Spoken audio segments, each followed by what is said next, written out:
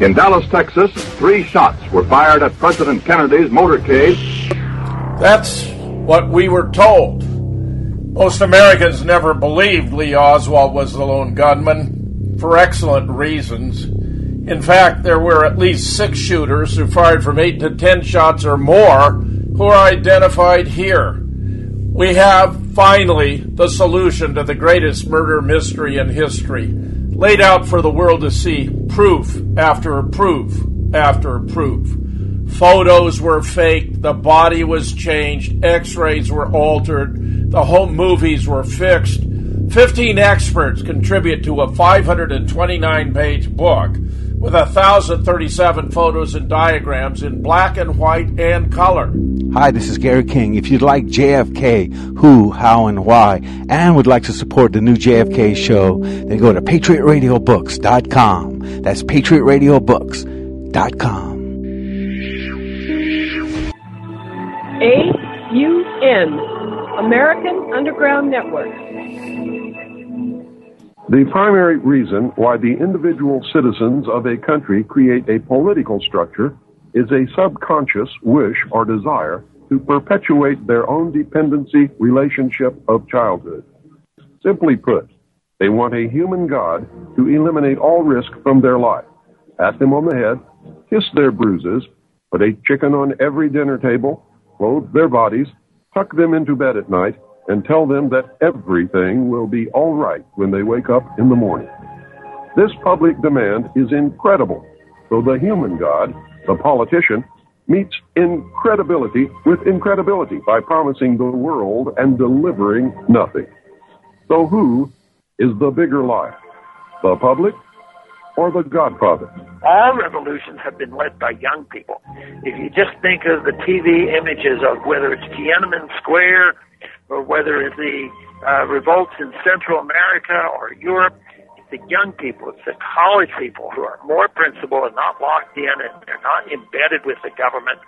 They are the ones who are concerned about the future because the future is theirs. My research has shown at this point that the future laid out for us may be just about impossible to change.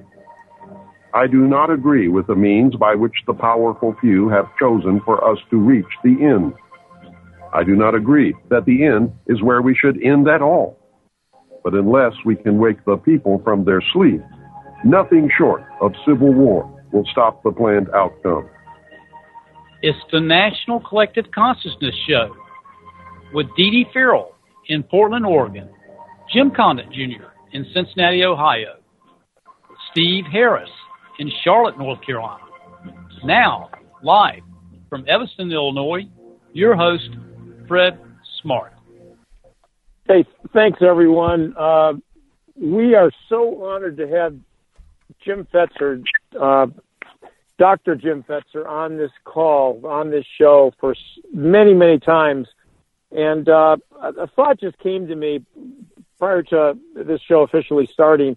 And it's almost as if, when Jim comes on, there is this wonderful opportunity to sit back and see him paint this beautiful picture of truth.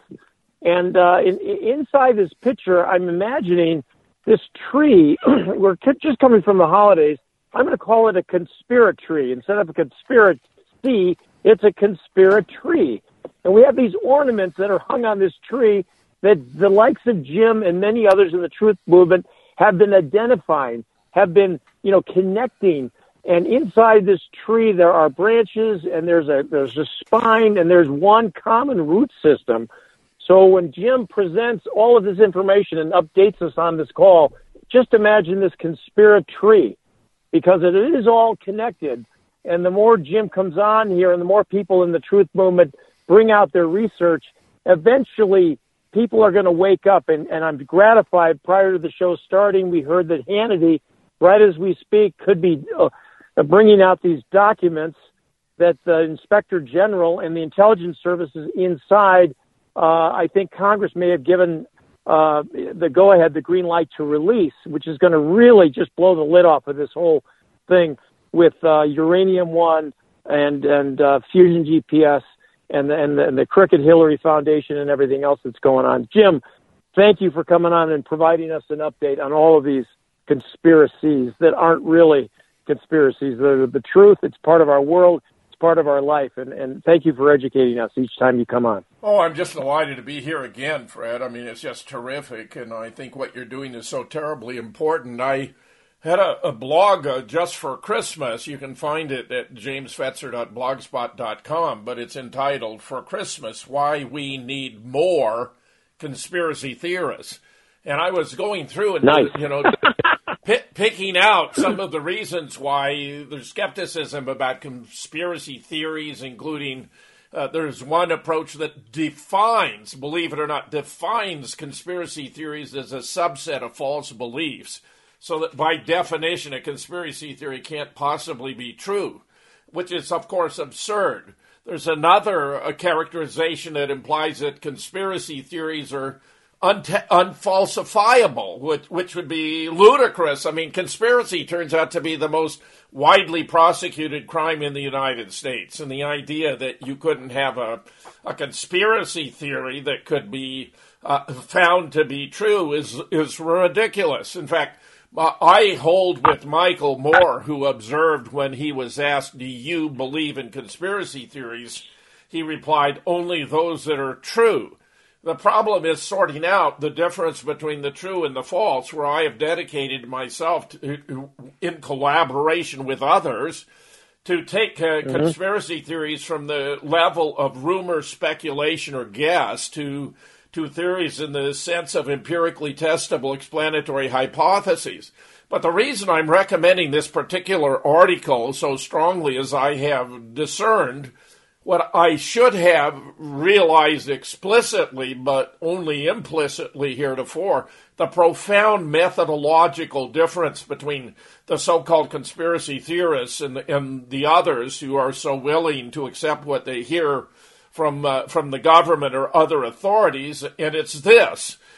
Sir Karl Popper, the great British philosopher of science, drew a distinction between confirmations that are instances of an hypothesis that might seemingly support that it's true, just as we can have instances of copper pennies, and you can have a whole lot of copper pennies as instances that suggest that all pennies are made of copper, versus testing a theory by attempting to falsify that theory. It was Popper's claim, and he's 100% correct, that the only evidence that should count in favor of a theory is evidence that obtained by being unsuccessful in the attempt to falsify the theory.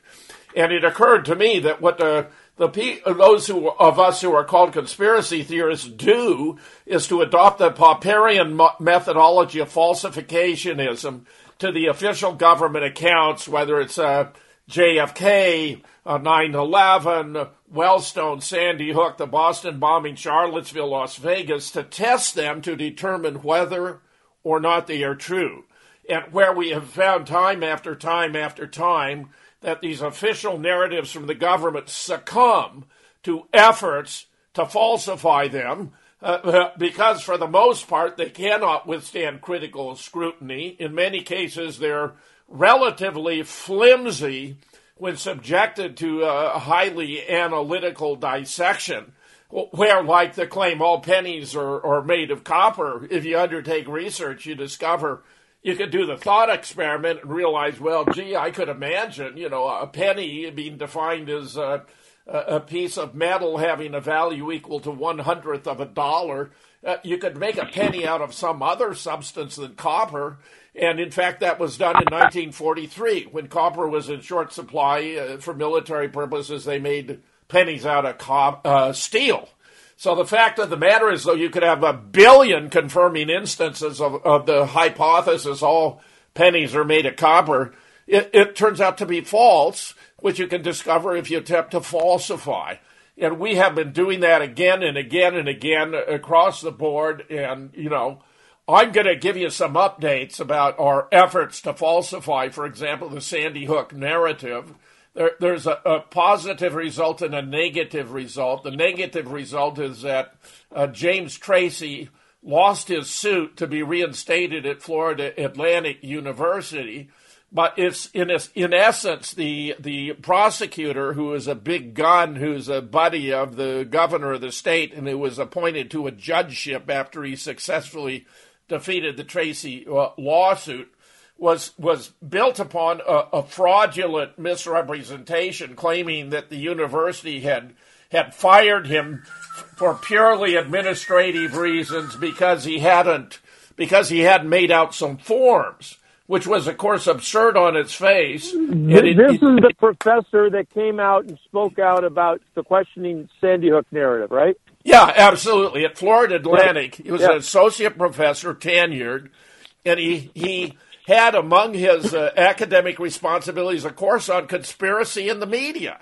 So, I mean, this is ludicrous by any way you want to cut it, but he had a personal blog, and what happened was that Lenny Posner, who is the pseudo father of one of the Sandy Hook victims, Noah, where, as I shall explain, we have proven that they fabricated the kids. They were all works of fiction created out of photographs of older kids when they were younger. So there was no actual Noah Posner. He was just made up out of photographs, where Lenny Posner responded to inquiries from James Tracy about whether he had a bona fide copyright claim on these photographs of Noah, which had been all over the world. I mean, it's been published millions of times.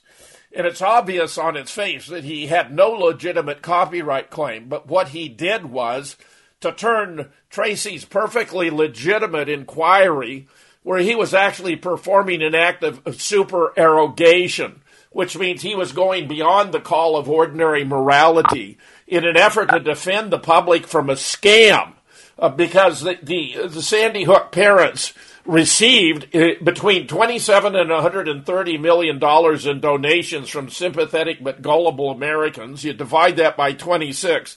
That's more than $1 million for pretending to be the parent or relative of someone who didn't die at Sandy Hook, where we'd already proven in the book Nobody Died at Sandy Hook, published in 2015, with 13 contributors, including 6 current or retired PhD college professors, that the school had been closed by 2008, that there were no students there, that it was loaded with asbestos and other biohazards, had been damaged by hurricanes. Turns out there was a major flood in Newtown in 2007, which did great damage. And in fact, just as you can get confirming information from unexpected sources, and that happens here in all the cases I'm talking about, one of the most remarkable came from a fellow named Richard Plant, who posted on March 3rd, 2017, the following. The distance by vehicle between Monroe and Newtown is roughly several miles, 10 maximum. In 2010, I was visiting a friend of mine who lived in Monroe at the time. I didn't know this when I was visiting him, but he had an evening appointment one night to go to Sandy Hook Elementary School to pick up a couple of student desks on the cheap for his kids to use at home. When we arrived at Sandy Hook School, the parking lot appeared to not have been in use for years.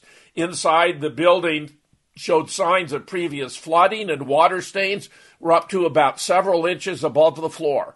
There was mold everywhere due to this flooding. The caretaker of the building quickly showed us where to locate the desks, and we got them out and into my friend's vehicle.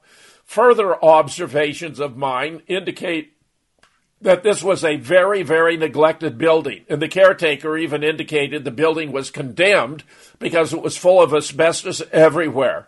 The building was a mess. And the fake news want us to believe there were 400 and something elementary children in classes on a fateful day in December 2012, that a guy named Adam Lanza shot and killed some of the children and adult teachers. Give me a break. I spent a lot of years in construction and renovation, and there's just no way any authorities would allow young children into a building such as the one I saw in June of 2010. No wonder the grief the townspeople showed didn't appear genuine even on TV. As a contractor, you deal with a lot of people, but the emotion of the witnesses and parents just wasn't genuine. Well, those are my thoughts on the Sandy Hook story. And they thought they would get away with it? Thank God few of us are that stupid. though I must continue to say that this was such a cleverly designed scenario that it had a tremendous emotional impact on parents all over the country. And of all the issues I deal with, Sandy Hook remains the most controversial, closely followed, to my astonishment, by the death of Paul McCartney on 9/11, 1966, and his replacement by an even better musician. For some reason, that strikes a rather large swath of the population as incredible beyond belief, and they react nearly with the hysteria you get occasionally from Sandy Hook believers. Now, even in the Chronicle of Higher Education, the author reported that this month, this was written on January 15, 2016, this is when he was fired. This month, Florida Atlantic University fired a tenured professor of communications named James F. Tracy, citing his failure to file routine paperwork. This fact is both technically true and essentially false. Tracy was actually fired for bringing shame and embarrassment upon his university by publicly and vocally insisting that the massacre of 21st graders and 6 educators at Sandy Hook Elementary School in December 2012 did not occur. Well, Tracy's been vindicated on all counts. He's a completely brilliant guy, very scholarly, very mild-mannered. What Posner did was to imply that Tracy was harassing him, Leonard Posner, so that the public would think how outrageous this guy is, so off his nut that he's harassing the parent of a dead child at Sandy Hook. And it was promoted by the Sun Sentinel, a newspaper in South Florida, by the Jewish Journal Forward, published a big thing by Lenny Posner, who, of course, happens to be Jewish. They brought a lot of emotion to the issue, and a lot of pressure was put on the administration to fire him. Now, the judge in the case actually ruled that what Tracy had done with his blog had been completely independent of his responsibilities with the university. They introduced several witnesses from the university, one of whom said he'd never even heard of this form that you're supposed to fill out related to your outside activities. It turns out that Tracy was betrayed by members of his own union who told him he didn't need to fill out the form, to just ignore it, and then the university used that as the grounds to excise him from the university. Tracy is now going about with a motion to appeal the judgment. I think there's a possibility it may occur, but the major miscarriage of justice has already taken place because of the barrage of propaganda intended to support the Posner version of events, even though we know it has no basis or foundation. Now, the interesting development, on the other hand, is that Wolfgang Halbig was being sued by Lenny Posner for having revealed private information. Wolfgang had put up some documents he obtained under Freedom of Information Act requests. Eventually, though that was the issue he had in the beginning in relation to Sandy Hook, because he's a nationally recognized school safety expert, he was trying to find out what had happened at Sandy Hook in order to warn other school systems how to avoid it. In other words, his motives could not have been more pure. But then he discovered that his requests were not being answered, that his phone calls weren't being returned. Before he knew it, there were 2 homicide detectives from a local precinct on his porch in a gated community in South Florida who explained to him they were there on behalf of the Connecticut State Police to warn him that if he continued to pursue Sandy Hook, that he would be prosecuted. Well, Wolfgang's also a former Florida State Trooper, a former U.S. Customs agent. He's been a school administrator up to and including principal. That wasn't the thing to do with Wolf. And he's been very tenacious about it. He's carried it forward on many different levels. He was able, for example, during formal hearings about his FOIA requests, to elicit the testimony from Patricia LaLorda, who is the first selectman of Newtown, the equivalent of mayor, that the sign, "Everyone must check in," had not been placed there by the city, but had been placed there by Homeland Security. Now, if you understand the official narrative, Homeland Security wasn't there, had nothing to do with it. But in fact, we have, in the course of our research, obtained copies of the FEMA manual for a 2-day exercise beginning on the 13th with a rehearsal going live on the 14th. And it turns out it states right in the manual everyone must check in.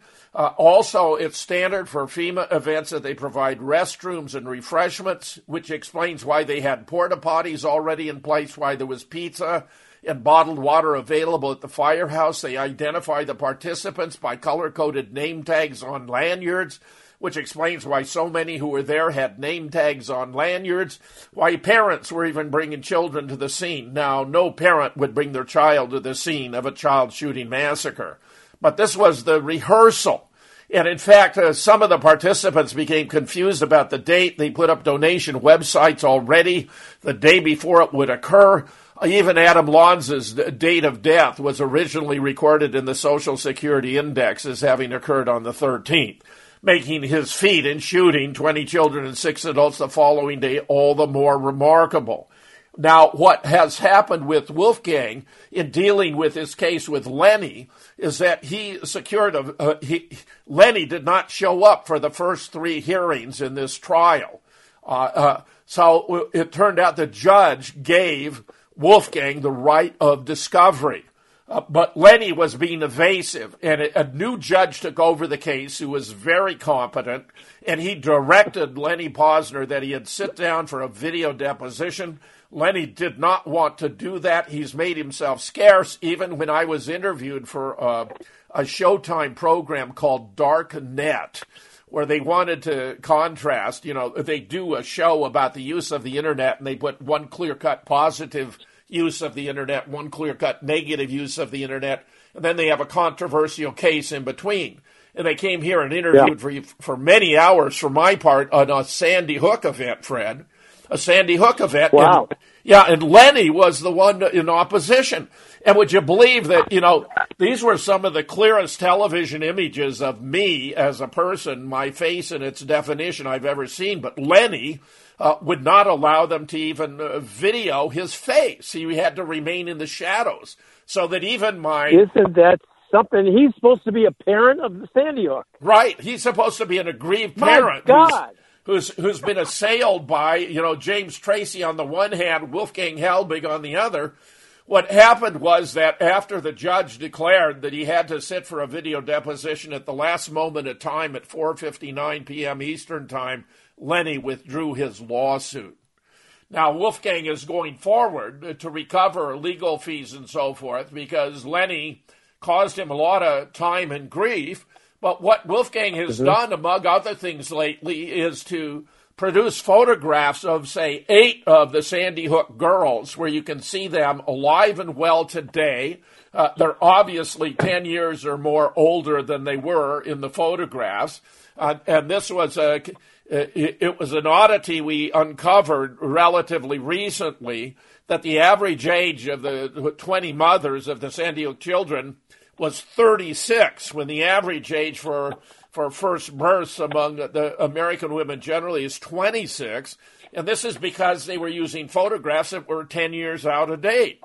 So that Wolfgang has now put up this set of photographs, and would you believe it, just now on Before It's News, if you go to Before It's News, you can find the article. Well, it was originally put up on the 1st of January. Are these the dead Sandy Hook kids all grown up, alive and well? Mm-hmm. You can find it now. And where, just to tie this off, and then I'll take questions about Sandy Hook, I had noticed that someone was coming into my blog and removing photographs where we prove that Noah Posner was made out of photographs of Michael Vabner, who was supposed to be his older stepbrother. We even have a GIF where you see Noah Posner turn into Michael Vabner. I did an interview about Sandy Hook with a fellow by the name of Brian Ruhe, R-U-H-E. And what happened was that the video, it was a very comprehensive video.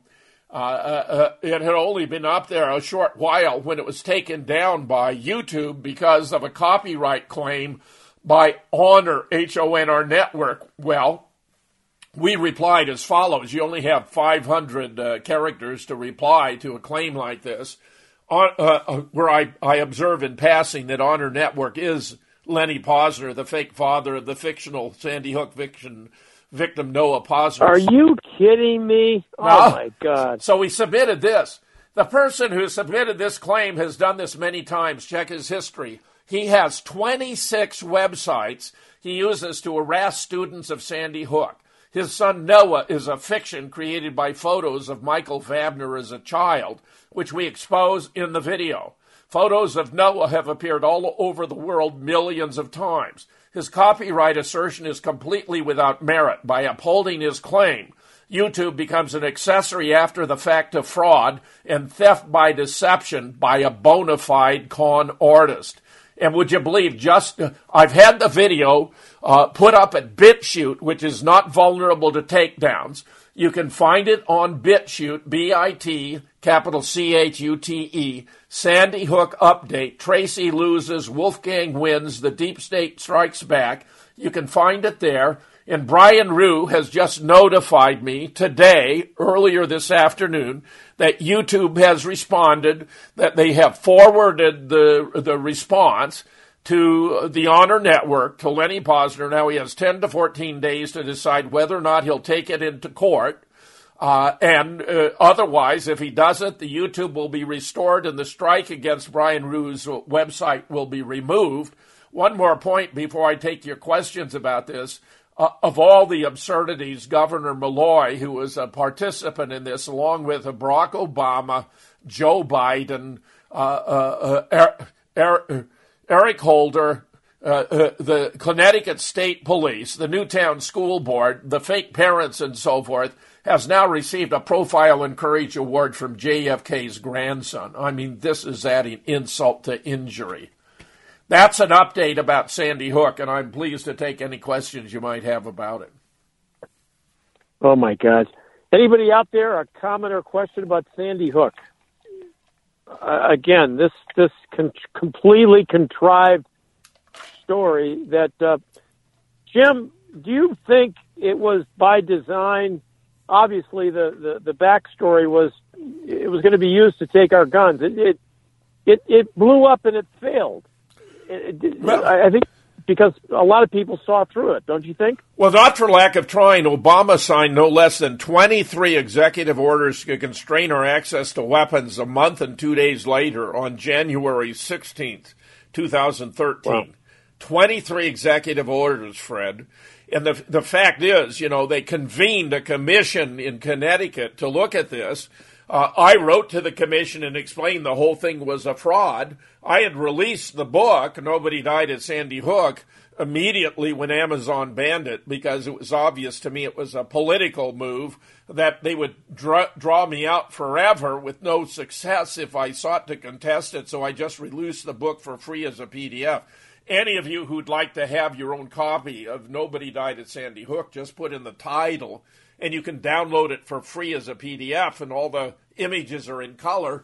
We have subsequently published a second edition, which is available at moonrockbooks.com, and I now have enough material that at some point in time, no doubt, I'll publish a third, because, all these results we're talking about now are new, including the proofs of Noah being, Michael Vabner. What we did, Kelly Watt, who has a very keen eye, she has her own commercial and home cleaning service. In reviewing, we have 50 photographs in the book in Chapter 7 of them furnishing an empty house to be the Adam Lanza residence. But it's clear it was an empty house. They have his room made up neat. They have his room made up messy, but obviously it was either neat or messy at the time. And surely as part of a forensic investigation, you don't make up the bed neat when you find it messy. There was the Nancy Lanza bedroom you saw the bed where he's supposed to have shot his mother 5 times in the head with a single-shot .22 rifle. And there's some red stuff on the bed, but it doesn't look like blood. I think it might be raspberry jam. There's some forms on a cedar chest. We find that in many of the other photographs. because they were keeping records of how they were arranging the room. But with her keen eye, Kelly noticed a blue moving pad beneath the leg of the bed that in their haste they'd forgotten to remove. One of the clues that this was an empty house, there's nothing on the walls. There are no paintings, no drawings, no photographs, no maps, no nothing. Look around your house and just think of how much you use open space on walls to decorate with all kinds of, attractive features and so forth. But there's nothing there in this house because it was an empty house. And I'm sure the realtor who lent it to them for use instructed them not to make any holes in the walls, so they didn't. Wow. Did you know that Sandy Hook was a staged event where no children died? That the school had been closed since 2008 and there were no children there? 13 experts, including 6 PhD, current or retired college professors, proved that it was a 2-day FEMA drill presented to the public as a real event. We even have the manual. There was a rehearsal on the 13th, going live on the 14th. Some participants became confused and put up donation sites the day before. Even the shooter was recorded as dying before the event. You have been played by Eric Holder and Barack Obama.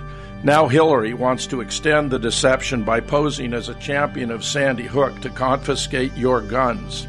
Don't let yourself be played. Nobody died at Sandy Hook. If you want to get a grip on just what fake news is, then I'd suggest you get the book at patriotradiobooks.com. That's patriotradiobooks.com. Amazing. So, Jim, when you type in "nobody died at Sandy Hook" into Google, it'll default to the PDF link that people can download this for free. That's right. That's right. All you got to do is put in your browser, "nobody died at Sandy Hook," nobody being one word. Nobody died at Sandy Hook, and it'll give you there used to be more choices, but Rentz and I had a parting of the ways. It was rather odd. It was over Las Vegas. I'll get to that by and by. And he deleted all of my archives. I'd been on the Rentz radio for nearly 2 years. You're kidding me. No, I wish I were kidding. And you can't believe the absurdity of it, Fred, because... see, what had happened was, Rentz Radio, I've had now, I don't know, I guess I'm on my 8th radio show. I'm on Revolution Radio now, Tuesday and Thursday from 4 to 6 Eastern Time, 3 to 5 Central, 1 to 3 Pacific. The Rentz was the only show I ever had where I had to pay for being on the show. Well, I had been paying for Scott Bennett to be on the air, too, for his show, because I think he's such an important voice. And I had notified Jeff that we were going to be leaving for another network on the 1st of November. Well, I think he was so embarrassed that he was going to lose us. He was very proud of having us because we were the 2-hour shows across the board before he came on himself for his 3-hour show. So he liked having us there. We had a very cordial relationship. I would not only be doing my show every week, but he'd have me regularly on his. And I think he wanted to have an excuse to explain why I wasn't there. So on the 19th of October, when I finished a show where I had 2 featured guests, one an audio-video expert who was explaining how the Las Vegas soundtrack was professionally pre-recorded and played over the PA system and then coordinated with flashing lights. Plus Mona Alexis Presley had been studying the obituaries and discovered they were persons who were born in different states or on different dates or for different causes of death. He fired me after the show. And he claimed, later, when I made a point of it, I wrote a blog about it, that Jeff Rentz fired me for this show. And it was ironic because we were paid up until the 1st of November. I mean, this was, this was offensive in so many different levels. But get this, Rentz had been persisting in claiming it had been a real shooting. People had really died when there's no evidence. I mean, it's simply overwhelming, the evidence we have that no one was harmed, including the 3 closest hospitals to the concert area had no admissions for gunshot victims at all. There weren't any. And believe it or not... Are you kidding me? The 3 closest hospitals had no gunshot victims? Fred, the whole thing was a fabrication. It was a movie. Stop and ask yourself, what does MGM do? MGM makes movies. They made a movie here in Las Vegas and then claimed that 58 people had been killed and over 500 had been wounded.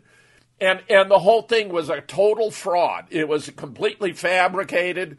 Paul Craig Roberts, whom I regard as our nation's leading public intellectual, received reports from highly qualified physicians. One was from a medical expert. He described his background treating, wounds inflicted by high-velocity ammunition and how devastating they are, and how he had reviewed the videos of the various patients, the Las Vegas patients in the hospitals, and that he had been forced to conclude that they were all actors, that none of them had actually been hit by a high-velocity round. He cited one case where a guy who's supposed to have been shot in the leg who pops out of bed and stands at attention because Trump is coming to visit him. He said if you'd been shot in the leg by a round, you not only would have no inclination to get out of bed, you wouldn't have been able to do it. And he was followed by an American trauma surgeon who not only confirmed what the military surgeon had observed, but noted that in addition, that the patients in the hospital weren't even connected to the diagnostic equipment as routine as blood pressure and IV drips. I mean, for God's sake, Fred, I lost my balance here a month and a half or so ago, and just to be on the safe, I went down to the emergency care. They had me monitoring my blood pressure the whole time I was there, and I was only on a temporary for a diagnosis. So, I mean, he's absolutely right. It was all contrived. We've looked at 33 of the videos taken during the shooting. And you can hear lots of sounds of shots, but there are no real shots. We found a video now where you can actually hear a crisis actor director tell them they've got to redo the scene because they didn't do it well enough. We have, multiple photos of transferring bodies, for example, from a funeral home into an ambulance so they can be presented as though they were victims of Sandy Hook. Intel Hub thought it had a mini massacre at Hooters because they discovered 17 ambulances were pulled up in front of Hooters. But there's video. Their own video from inside showed there were a whole lot of bored crisis actors sitting around, each with their own sheet, patiently waiting their turn to be taken out on a stretcher as another victim. I mean, it's just inside of Hooters? Huh? Inside Hooters? Inside of Hooters? Inside of Hooters, yeah. They were all inside of Hooters, sitting there patiently bored, waiting to be taken out on a stretcher. Oh, my God. Here's something else about this Stephen Paddock guy, okay? I mean, he was an odd duck anyway. He's supposed to be a multimillionaire who indulges, and he likes to play poker, what have you. Not only was he anomalous, but we had the scenes from his suite at the Mandalay Bay. And there's all these weapons lying around, but there's no footage from him bringing the weapons in. And believe it or not, it now turns out that the hotel has admitted that they visited Paddock's room 10 times in the days before the shooting, twice on the day of the shooting, and noticed nothing out of order, which is very, very peculiar. The photograph of his body lying there with blood, there are a handful of shell casings, but a noticeable lack thereof. I would say there aren't more than a couple dozen shell casings, and Scott Bennett, this former IT U.S. Army intelligence and PSYOPs officer, noted some of the shell casings are for blanks. Others of the shell casings are CO2 cartridges for gas-propelled pellet guns. In other words, this was done by somebody who's responsible for props. They just threw down a handful, figuring that was going to be sufficient. According to the sheriff, who originally was saying it was absurd to think only one person had done it, and among the reasons he was saying that is that the lobbies were shot out at the Bellagio, at the Flamingo, at New York, and because they had these visual special effects coming, for example, from the 4th floor of the Mandalay Bay. There was a repeated flashes of light coordinated with the sounds of machine guns on the pre-recorded soundtrack. Above that flashing light in the middle of the hotel, I emphasize, this is not from the 32nd floor on the wing where Paddock's floor was located. There were other light blasts, 3 light blasts to simulate modern American military weapons, which fire rounds in three-round blasts. We have another video of a man in the crowd turning to fire on the crowd. You can see the light from the blast, but it's blanks. Nobody's hit by it. So that, even if you are looking at it as a simulated event, there were simulations of shooters at 3 different locations other than the 32nd floor of the Mandalay Bay. And, it goes on and on and on. It's completely fabricated, completely phony. This Mona Alexis Presley has been doing brilliant work on the obituaries. When somebody claims they know somebody who knew somebody who knew somebody, I ask them for the name. I have Mona check them out. I got a friend by the name of Dean Ryan with whom I even did a video report for a TV show out of Hollywood called Truth Be Told, and where Dean claimed to know somebody who'd been involved, and I had Mona track him down. He's a guy who has multiple addresses and multiple phone numbers. He appears to be a crisis actor himself. Subsequently, Dean told me he knew a woman who'd been shot. I asked for the name again. It turned out she didn't claim to be shot until a couple days after the event, and Mona tracked it down. Again, completely fraudulent. One of the most stunning aspects of this involved the so-called security guard who's supposed to have knocked on the door of Paddock's room and interrupted his shooting, which led him to commit suicide. They changed the story. It's very odd from that to him having encountered Stephen Paddock before he began the shooting massacre, where Paddock is alleged to have fired 200 rounds down the hallway of the Mandalay Bay. I mean, this is a luxury hotel, and nobody noticed. In fact, the claim that he had broken out the windows turns out to be absurd, because the windows, they have they're special designed windows. They're extra robust, and they're loaded with sensors because the hotel doesn't want guests coming back from having lost their shirt in gambling and committing suicide by leaping out the window. So if you break a window at the Mandalay Bay, the security knows it immediately. So claiming that he'd broken out 2 windows, the security didn't know it, was an absurd, preposterous pretense. But get this, the security guard is supposed to knock on his door, and then they change the story. So it's not at the end of the shooting, but at the very beginning.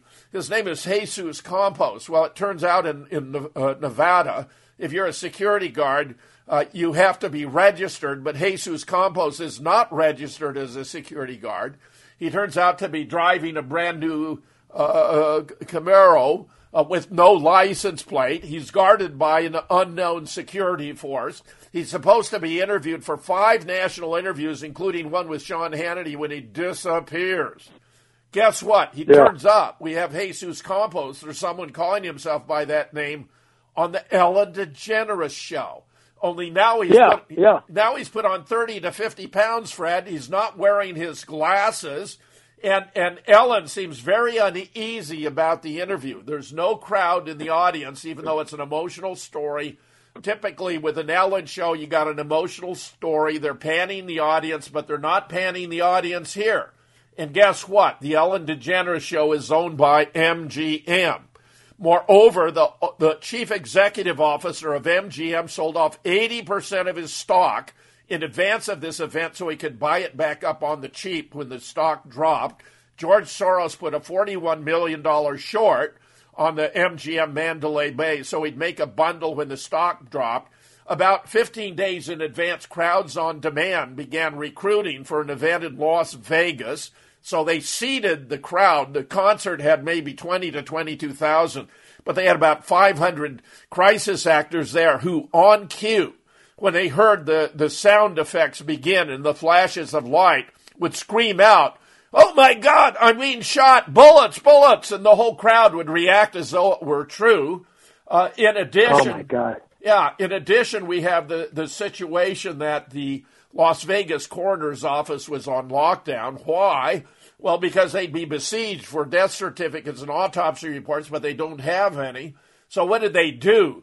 They after this criticism began circulating, and I was making it in multiple venues, doing a lot of interviews about Las Vegas. They put out a list of names of alleged victims and their supposed cause of death. But the fact is that's not a legally significant document. It's like the Sandy Hook case where they claim they gave the death certificates to the New York Post, but the New York Post won't reveal them or share them. It's having their cake and eating it too. We have yet to see a bona fide death, and we have 500 alleged wounded, where a typical case, because these bullet wounds are so serious, a significant percentage of those wounded by high-velocity rounds die. No one in the wounded category has died. And now Mona's done additional research on here's a victim who claims to have been shot in the back of the head, but he's got long blonde hair and the back of his head isn't even shaved. Here's another guy. He's a white guy. Here's a black guy who claims to have been shot in the neck, but he's doing an interview and he's rotating his head on his neck perfectly properly. Now, here's the latest development.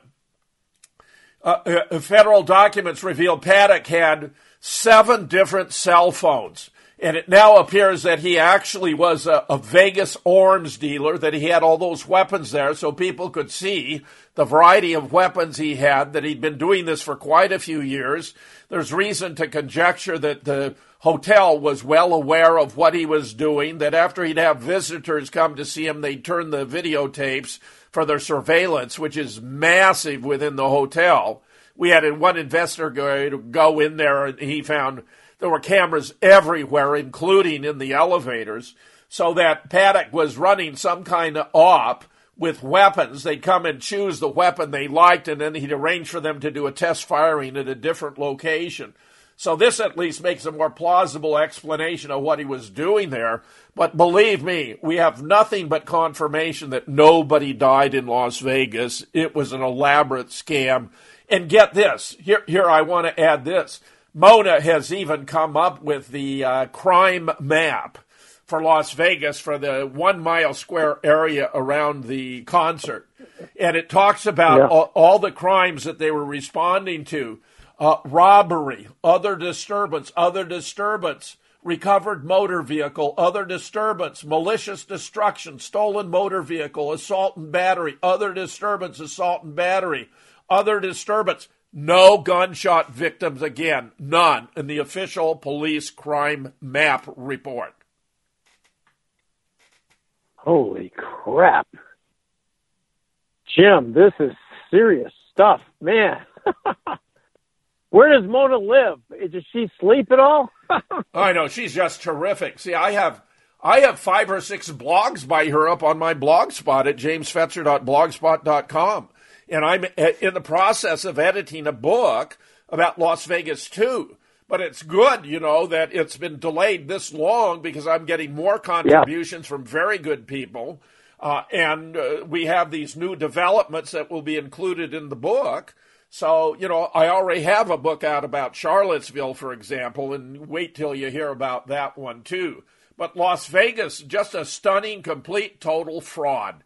It looks as though there was a plan here by the Chertoff group that this shooting was going to cause them to install these body scanners, such as we encounter in airports, in all the hotels and casinos, and then it was going to broaden out to all the public places like churches and schools around the country.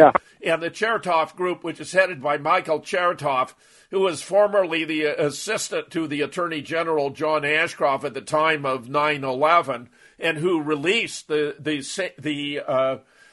dancing Israelis, these 5 ops who were filming the destruction of the World Trade Center and celebrating and giving each other high fives, where they returned to Israel and appeared on Israeli TV and explained they were there to document the destruction of the World Trade Center, who had become our second head of Homeland Security after Tom Ridge, who was the first, and who was got all these body scanners into airports where they have untold effects on the body. I mean, no one knows how cancerous they are. A journalist in Las Vegas who was writing in support of the idea of installing these body scanners in all the casinos and hotels in Las Vegas observed, it only delays your arrival by 30 seconds. But stop and think about it. When you go to the dentist, they cover you with a lead vest before they subject your teeth to a a millisecond of exposure to do dental x-rays. No telling how much damage can be done to the body in 30 seconds of exposure. Jim, the entire news media has gone dark about Vegas. Why? Because we were blowing it out of the water. They didn't want people to look around and find reports like those I'm giving you here. I mean, we're getting the word out in multiple venues. Kerry Cassidy did a long interview, 2.5 hours with me and Scott Bennett. I was on the Power Hour for an hour with a condensed, actually I think it was an hour and 15 with a condensed summary of what we had found. I've done, many different interviews about this, and I think they're just worried that if they keep talking about Las Vegas, people are going to realize what a complete and total scam it was. They're worried, Fred, that if the public sees through even one of these scams, whether it's Las Vegas, Boston bombing, Sandy Hook, Charlottesville, they're going to see through them all because, once you see what's going on, you're just no longer vulnerable to being played. Jim, there's video after the fact in Vegas of all the buildings. There's not one bullet hole in any one of these buildings. Get this, Fred. The FBI did a cleanup. The whole concert area was never treated as a crime scene. You don't have any definition, no mapping out of where the bodies lay, no attempt to construct the trajectories of the bullets that felled them. In every possible way, it's not treated as though a crime had been committed. And in addition, the FBI has wiped clean the videos that were taken on cell phones and laptops by participants who were there. Obviously, that's the destruction of evidence. It's the obstruction of justice being performed by the FBI because they're worried. Now, wait a minute. How do they wipe clean this? Do they do that remotely, Jim, or can they? Oh, no. These were witnesses who turned them into the FBI, and then when they got them back, they were wiped clean. Oh, my God. Oh, my God. This is like JFK. The FBI placed agents at all of the photo labs around Dallas for 2 weeks after the assassination. And whenever any photos or videos came through related to Dealey Plazas, they simply took them and left a card saying that it's been, appropriated as evidence in the investigation, the vast majority of which was never returned, some of which, when it was returned, had been edited and changed. So, this is something that the government has become very proficient at doing. Okay, man. I don't want to get bogged down in one subject here, but you got so much to share, Jim. What is the next best thing to share here? Well, I'll talk about what's happened in anything with JFK. Anything with JFK you want to update us? Oh, sure. I can give you that right off the bat. We have done additional studies related to JFK, including the backyard photographs. We've been able to identify the body double for the backyard photographs. Now, Lee Oswald told Will Fritz, the homicide detective who was interrogating him, that was somebody else's body with his face pasted on. Jack White had noticed that while there are multiple of these photographs, 4 altogether, that the face is exactly the same, even though they're taken at different times in different poses. That's an optical impossibility. Well, Jim Mars, who departed this earth this year, and I had done a study of the backyard photographs. We published an article on my blog entitled Framing the Patsy, the Case of Lee Harvey Oswald, where we pointed out that the backyard photographs were fabricated, that the chin was a block chin, not Oswald's tapered chin, that there was an insert line between the chin and the lower lip. The similarity of the facial expression and shadow in all of the photographs, that the fingertips of the right hand are cut off. Jack White had noticed that because he's holding these 2 communist newspapers, The Worker and The Militant, whose dimensions are known, you had an internal yardstick to calculate the height of the individual involved. He turned out to be only 5'6", by that yardstick, meaning either they'd use someone who was too short to be Lee, or rather, when they fabricated the photographs, they put the newspapers in a bit too large. Jim and I both agreed that the person who'd stood in for him was a Dallas police officer by the name of Roscoe White, who not only had the same blocked chin, but had this funny bump on his right wrist from a bone that didn't heal properly. Larry Rivera was able to obtain a photograph of Roscoe White in the right stance and created a GIF of him in the backyard photographs, and you can see that it's Roscoe White that stood in for Lee, and he's also put up images of Lee against the photographs that are supposed to be Lee, and you can see that Roscoe was bigger and heftier than Lee, so Lee had it exactly right. We've also done further studies about the man in the doorway, which students of JFK from Harold Weisberg to Jim Garrison believed was Lee Oswald standing in the doorway. We've been able to confirm that not only based on the height, the weight, the build, the shirt, and the T-shirt, which correspond to the height, the weight, the build, the shirt, and the T-shirt Lee was wearing when he was arrested, but the facial features seemed perhaps too indistinct to make an analysis, but Larry again found the perfect images for Lee and for Billy Lovelady, who's the only candidate that's ever been offered as an alternative. And when you insert them into the images of the man in the doorway, it's a perfect fit for Lee Oswald. It's a poor fit for Billy Lovelady. The chin is wrong, the ears are too low, the nose is too big. But it turns out there was a colleague standing beside him in the doorway with his hands elevated to protect him from the sun, who's wearing a short-sleeve shirt that was obfuscated in the photograph, and that turns out to have been Billy Lovelady, who had actually gone to the FBI on the 29th of February wearing the red and white vertically striped short-sleeved shirt he said he was wearing at the time.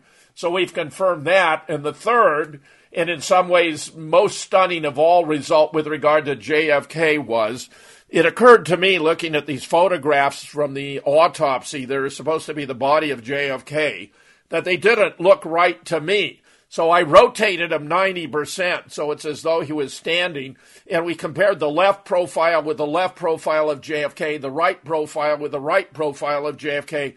These are photographs touted by Robert Groden in his book, The Killing of a President, which many regard as a definitive work on the assassination. When we did a GIF, it turns out that the body in the autopsy photographs of JFK is not even the body of JFK. Oh my God! Wow, that's the one where he's on his back, right? Yeah, you could see, and his head is just looking straight up. That's right. Wow. And you just turn that around in the profile and I just turned mirrored it up and we did the profile, yeah. and it's clearly not JFK. Now, there's a fellow in New York who has, for years, decades really, been arguing that it was Officer J.D. Tippit who bore a certain resemblance to JFK, so he had a nickname, on the force. But in fact, when I put the blog up about this, and you can find it online too, JFK, Bethesda autopsy photos, not JFK, Oswald framed, Warren Commission, a sham. You can find the images there. I included an image of J.D. Tippit, and he does not bear a resemblance to the man on the slab. And in fact, I knew from Dennis Davis, who was a non-commissioned officer who logged everyone coming in and going out of the autopsy at Bethesda, that he'd been instructed not to log in the body of, he was told it was the major. Well, if you got the whole American military to draw from, you can find someone who bears a very striking resemblance to almost anyone you want. Apparently, the major was taken to serve as a stand-in for JFK and was used as the subject for those autopsy photographs. Have you ever wondered if we really did go to the moon? If Paul McCartney died in 1966 and was replaced by an even better musician? Did you know that Saddam Hussein died in a B-1 bomber strike on 7 April 2003 and was replaced by one of his doubles who was put on trial and hanged in his place? Or that Osama bin Laden died in Afghanistan on 15 December 2001 and was buried in an unmarked grave in accordance with Muslim traditions? That the raid in Pakistan was faked? There is more, including 4 chapters about the end of World War II, which prove that events we have been taught were very different than we have been told. Don't let yourself be played. check out And I Suppose We Didn't Go to the Moon Either. Hi, this is Gary King. If you're interested in the book, And I Suppose We Didn't Go to the Moon Either, with the moon landing, Paul McCartney, Osama bin Laden, and the hoax of the century that is unspeakable, then go to patriotradiobooks.com. That's patriotradiobooks.com. And they kind of brushed up his hair a little bit, messed it up and all of that, or whatever they had to do. Oh, well, that was one of the oddities. In fact, there's such a striking difference between the photographs that Grodin produced, which have this long hair, very matted, all kinds of gunk in the hair, versus when the House Select Committee reinvestigated the case. We know there was a fist-sized blowout at the back of the head. In fact, Commander Humes at Bethesda had taken a cranial saw to the skull of JFK and greatly enlarged it so as the whole missing back of the head and well up toward the top to try to make it look as though it might have been the effect of a shot from behind. But the HSCA incredibly shrunk it to just this tiny entry wound at the top of the head at the cowlick. And they reconstituted the whole back of the head, which isn't even consistent with a Harper fragment, this big triangular chunk of the skull that was found on the grass the following day, which makes it quite bizarre. But the fact is, JFK's hair is very neatly trimmed. His hair is very clean, so that when they did a deposition of Thomas Evan Robinson, who was when they did a deposition of Commander Humes, they asked him some questions that had come from members of my research group, including, was the patient given a shampoo and a haircut during the autopsy? To which he replied, no. I mean, it sounds absurd, doesn't it? But when you contrast the HSC photographs where the hair is clean and neat, with the gunk and long of the Grodin, you know, they can't both be fake, but in fact they can't both be true, but they can both be fake. All four of those photographs are fake photographs. There's an ironic little story. Robert Grodin and I were both invited to speak to an advanced high school class down in Dubuque, Iowa, and we were having lunch together before we spoke to the class, which had been devoting the whole semester to the study of the assassination of JFK. And Grodin said to me as a gesture that I could use his color photographs from the autopsy, and I said to him, but they're fake. He didn't utter a word. He didn't utter a word in response. Okay. Oh, wow. Okay. Let's move on here. Charlottesville, there's this whole thing of the backdrop of the dossier and everything else.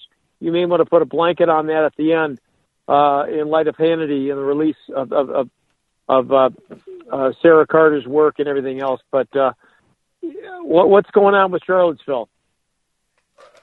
Sure, I'll tell you about Charlottesville, and then we can conclude with the Boston bombing, because there's been a very significant development there.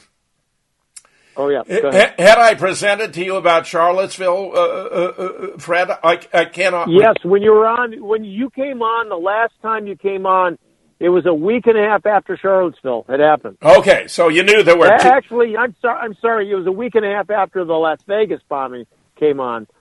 But you did come on a few months ago about Charlottesville once. Okay, well, about Charlottesville, then you know there were two cars, there were two different drivers, there were actually, it turns out to be three different takes of the crash.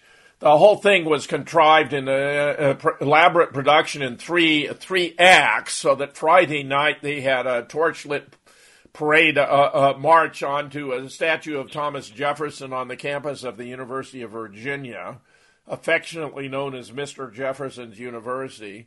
Then the following day, the Charlottesville police were told to stand down so the state police could channel the protesters who had a permit into a violent confrontation with Antifa and Black Lives Matter representatives who'd been bussed in by George Soros. Meanwhile, a few blocks away, there were several vehicles lined up for a crash that would be the spectacular event of the occasion. But in fact, there were two different candidates for the driver. The actual driver turns out to be a 32-year-old military veteran, not the 20-year-old diagnosed schizophrenic who's on antipsychotic medication and wears heavy prescription glasses. There were two Dodge Challengers involved. One had a black stripe, the other didn't. One had a sunroof, the other didn't. But there were three different takes of the crash. One, you see the Challenger, and there's no vehicle in the vicinity whatsoever. The second, you see the Challenger, and there's a black Toyota pickup truck right beside it. The third, you see the Challenger crash into the back of two vans that have actually been sitting there with no drivers for about 5 minutes prior to the event. And when the driver of the Challenger backed out, I was just dumbfounded because he backed out with such skill it would have befit a NASCAR driver. Well, here are the more recent developments. They had an independent review of what happened in Charlottesville by a former federal attorney by the name of Timothy Heaphy, Heaphy, Heaphy. But his review committed three colossal blunders. The first blunder, he claimed that James Alex Field was the driver when James Alex Field was not. This guy was the patsy. This is a 20-year-old diagnosed as schizophrenic. We got images that are distinct enough of the man who was driving to tell it was a 32-year-old military veteran. It wasn't James Alex Field, even though the New York Times wrote up an article about what we know about James Alex Field, driver charged in Charlottesville killing 13 August 2017. So they got the wrong driver. Number two, this woman who's supposed to have died there by the name of Heather Heyer, and in his report, he cites her death 5 different times in the report, on page 6 twice, page 7, page 163, a timeline on page 193, which states 1:41 p.m. James Field drives vehicle into crowd at 4th Street and Water Street, killing Heather Heyer and injuring dozens. Well, Mona did research, and she had trouble tracking down Heather, but she died the following day, not the day of the event. And in fact, she died from a heart attack. Even her mother admitted she died from a heart attack. We found further photographic evidence. It looks like a woman is sort of in this green top lying on one of the vehicles is supposed to be Heather Heyer. We see her carried out on a stretcher, but she's too old to be Heather Heyer and rather more corpulent. Get this is a fascinating development. The mother of alleged victim Heather Heyer turns out to be the mother of a teacher at Sandy Hook. I mean, they use the same crisis actor for both roles. This is the mother of... My God. Yeah, I know. I mean, Fred, it's just outrageous. This will even top that. Get this. He reports that the 2 state troopers died in a helicopter crash, and we got a lot about that. In fact, even the National Transportation Safety Board released a report on 5 September 2017 that didn't identify the cause of the crash, but confirmed that Lieutenant H.J. Cullen and Trooper Pilot J.M. Bates were both killed in the crash. Here's a sentence from it. The National Transportation Safety Board's preliminary report released on September 5th did not posit the cause of the crash, but noted that there was no indication the helicopter collided with any other objects. Lieutenant H.J. Cullen and Trooper Pilot Burke M.M. Bates were both killed in the crash. That's right from the NTSB, the National Transportation Safety Board. Well, that's very surprising because we have photographs of the troopers departing the scene of the crash wearing their flight uniforms and very much alive. That the NTSB should be participating in this event does not surprise me, since they covered up the causes of the death of Senator Paul Wellstone, his wife, daughter, and 3 aides and their 2 pilots on 25 October 2002, as John P. Costello, Ph.D., and I explained in The NTSB Failed Wellstone, which you can find at FromTheWilderness.com. We have proven that government agencies are participants in these events to promote a political agenda or cover up crimes. And in my blog about this, which you can find online, on my blog, 3 massive blunders in the independent report on Charlottesville by Timothy Heaphy of December 5th, 2017, I put it up. We include a video where you can see these 2 troopers walking away from the crash scene in their flight uniforms, very, very much alive. I mean, my God! Wow, it's just embarrassing, Fred, how bad this is. So we published a book about it. That's out, Political Theater in Charlottesville, available at moonrockbooks.com. If anyone has questions about Charlottesville, I'm glad to take them because, then I'll conclude by talking about the Boston bombing because there's been a significant event that has occurred here, too. Anybody want to chime in about Question? Charlottesville briefly? Just *6 your phone. I think that's fine. Jim, why don't you go ahead and all right. The Boston bombing, then we'll do a closing recap. All right, the Boston bombing hoax unravels. I'd long been in contact with a retired professor of law by the name of John Remington Graham, where I had shared with him the evidence we'd accumulated about the Boston bombing. And I asked him what, from a legal point of view, was the most significant. And he had told me it was that the backpacks don't match.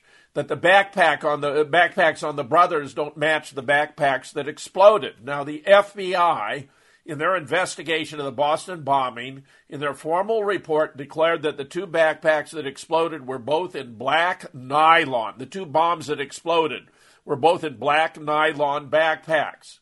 And that's even in the indictment for Zoker before the court, where he was convicted of murder for this, for the Boston bombing.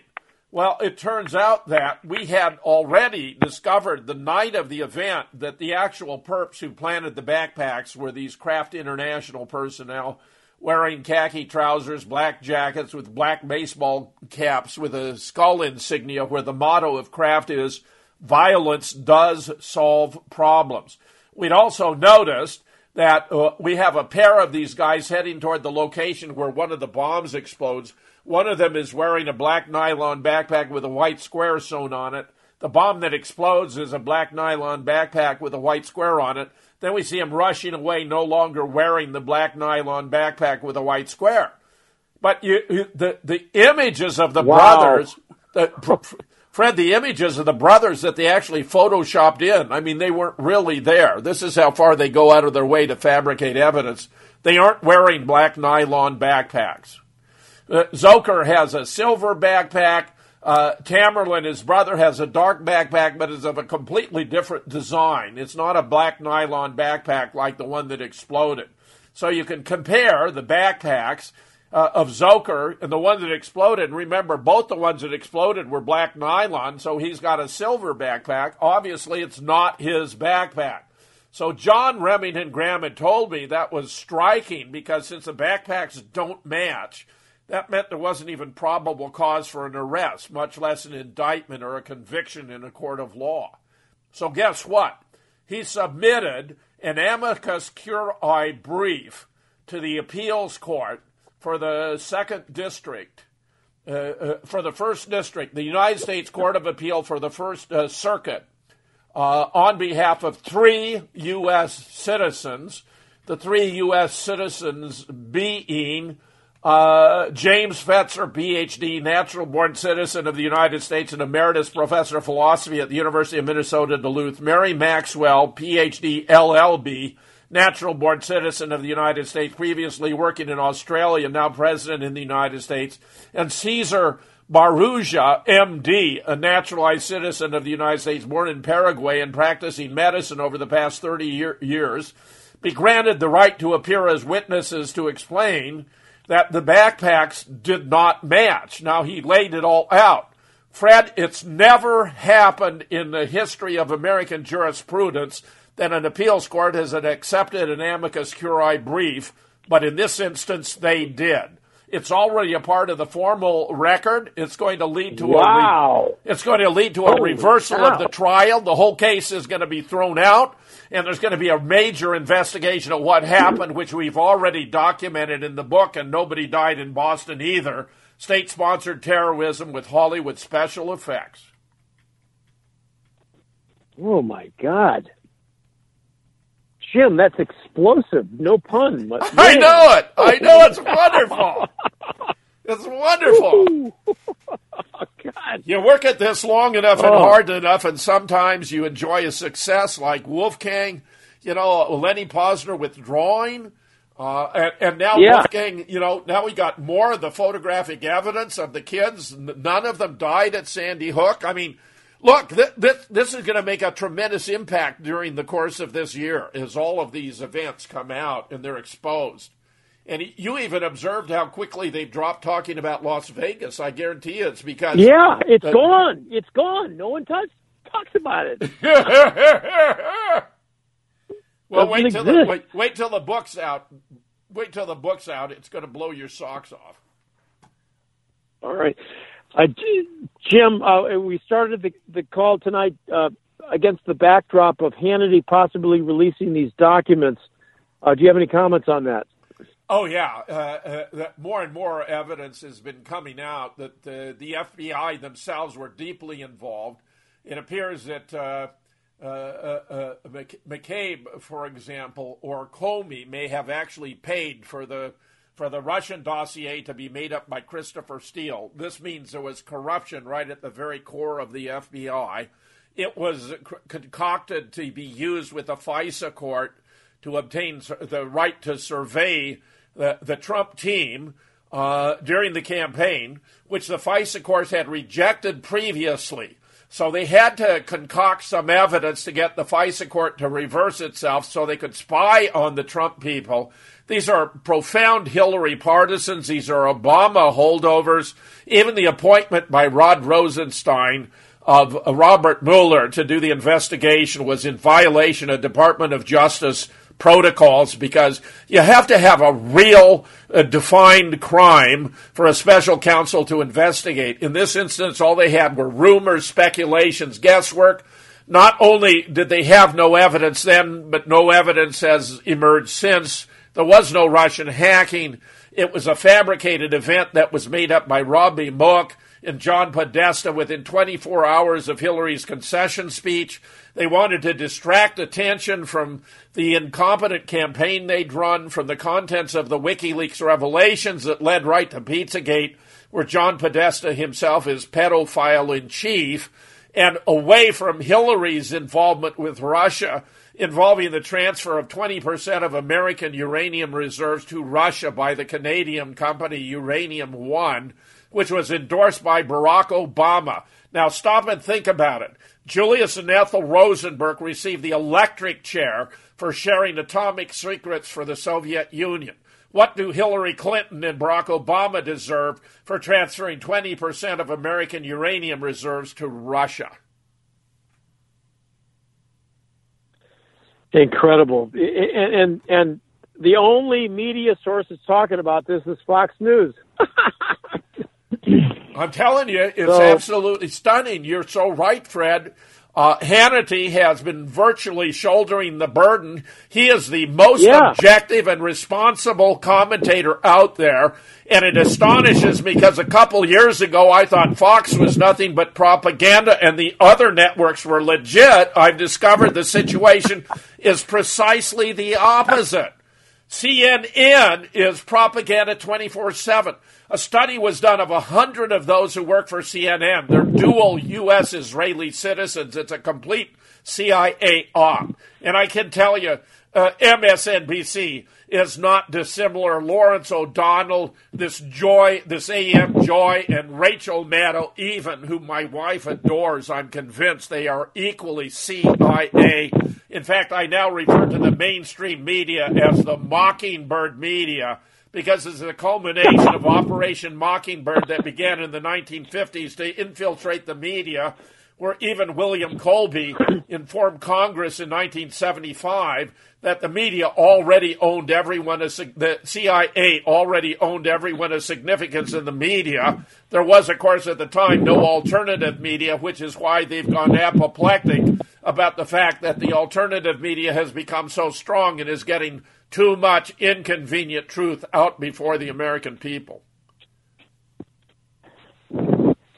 Incredible. Well, and now they've spun off the cable and movie division of Fox, or they're trying to at least, to maybe make the news part more of a shell of itself. Maybe they want to, they got rid of O'Reilly. There's just so much going on. Now, Jim, your comments on the Harvey Weinstein tsunami effect, the Me Too movement and everything else, it seems to be genuine, seems to be real. Do you think it'll finally unravel and expose the pedophilia problem in our world? Well, it's very, very interesting. I just today published a major article by Tony Mead, who's been a very diligent student of Sandy Hook, entitled Satanic Pedophilia Within Our Society. If you want an overview about the pedophile problem in the United States, Tony has given an excellent overview, which is the latest on my blog. So if you go to jamesfetzer.blogspot.com, there it is. The Harvey Weinstein thing is vast. He was an incredibly despicable person. He was using these women as sex slaves. The story I have is that Gwyneth Paltrow was his virtual concubine. Now, what's fascinating about this is not the series of lesser players that have been taken down, including Al Franken. Roy Moore in Alabama is very suspicious because there appears to have been a lot of voter fraud. There was one community of 1,100 that cast 26,000 votes for his Democratic opponent, for example.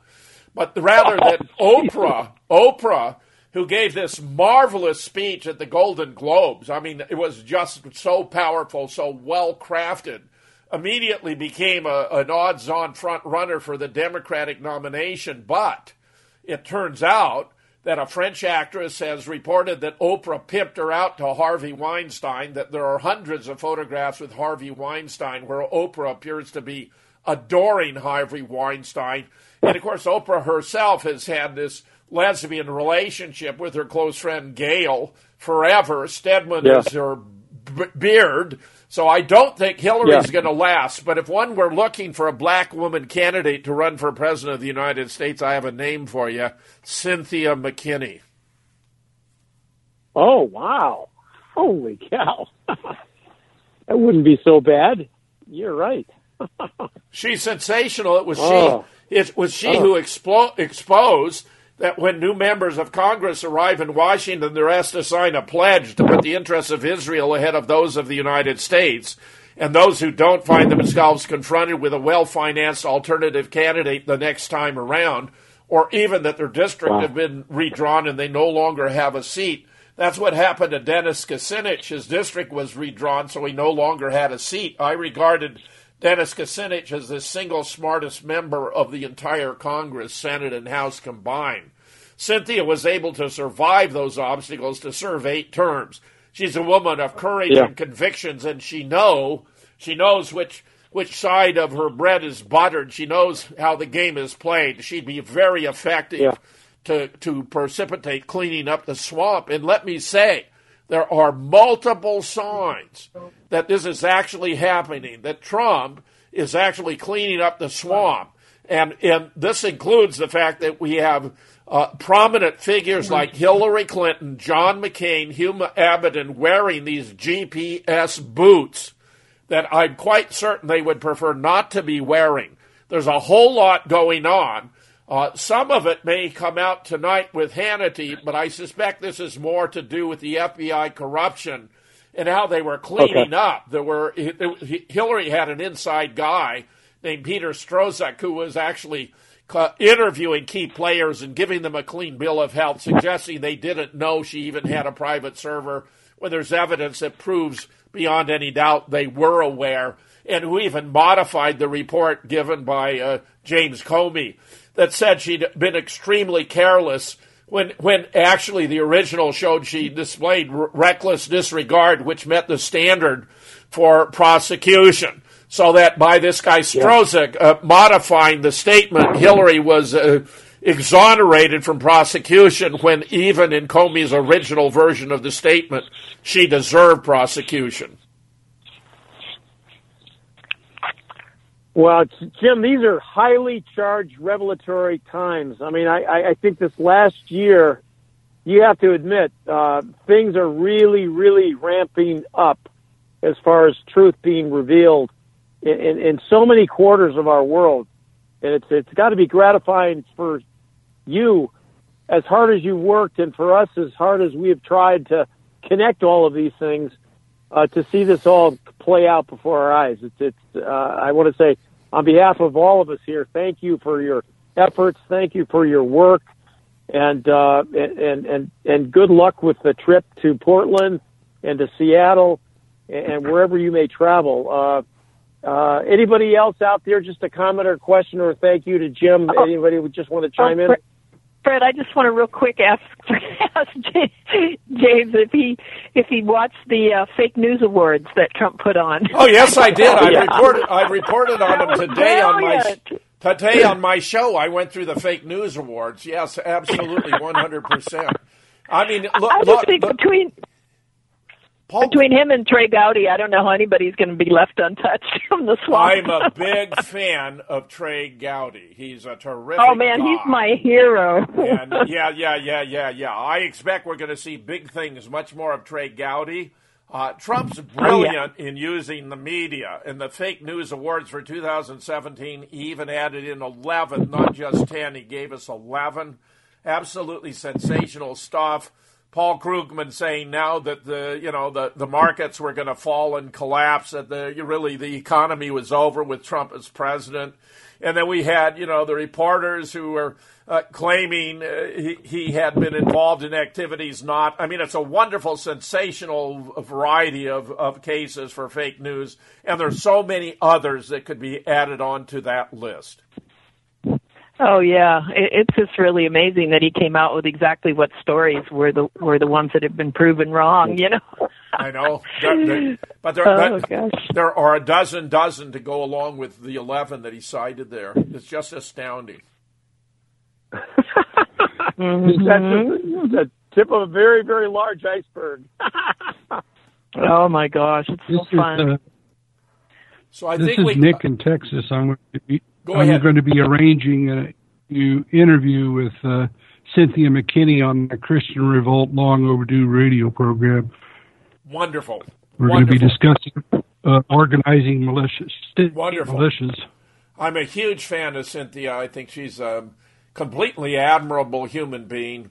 And, I think Oprah is ultimately not going to run. She runs too many risks. And, the point being made that Oprah really wasn't on the side of women in the past, but was on the side of supplying Weinstein. And that's not going to go down well. And believe me, if she's in a political contest, that's going to be the first issue that's going to be put out on the table.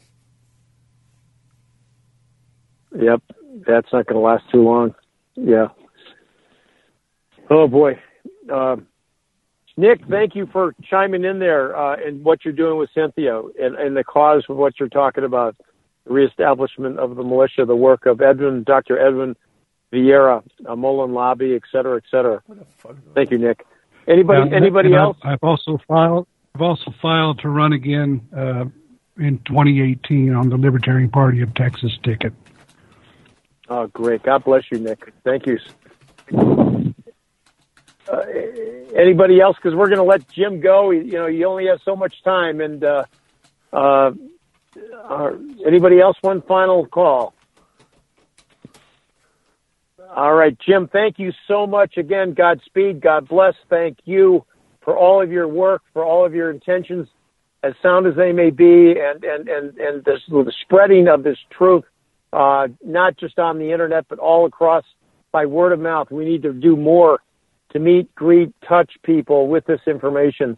And we're so gratified to be able to have you on periodically on the show. My great pleasure, Fred. I'll be glad to come back anytime. Thanks, Jim. Thanks, everyone. I hope the weather gets warmer where you're at. We warmed up here in Chicago. See you guys next week. Thanks for the call. Yep. Thanks, Dee Dee. Thanks, Steve. Yeah, see you in Portland, Jim. Right. Thanks. See you there. Okay. Hey, good night, everyone. Take care. Have a great weekend. AUN, American Underground Network. Call recorded. In Dallas, Texas, 3 shots were fired at President Kennedy's motorcade. That's what we were told. Most Americans never believed Lee Oswald was the lone gunman, for excellent reasons. In fact, there were at least 6 shooters who fired from 8 to 10 shots or more who are identified here. We have Finally, the solution to the greatest murder mystery in history, laid out for the world to see, proof after proof after proof. Photos were faked, the body was changed, x-rays were altered, the home movies were fixed. 15 experts contribute to a 529-page book with 1,037 photos and diagrams in black and white and color. Hi, this is Gary King. If you'd like JFK, who, how, and why, and would like to support the new JFK show, then go to PatriotRadioBooks.com. That's PatriotRadioBooks.com.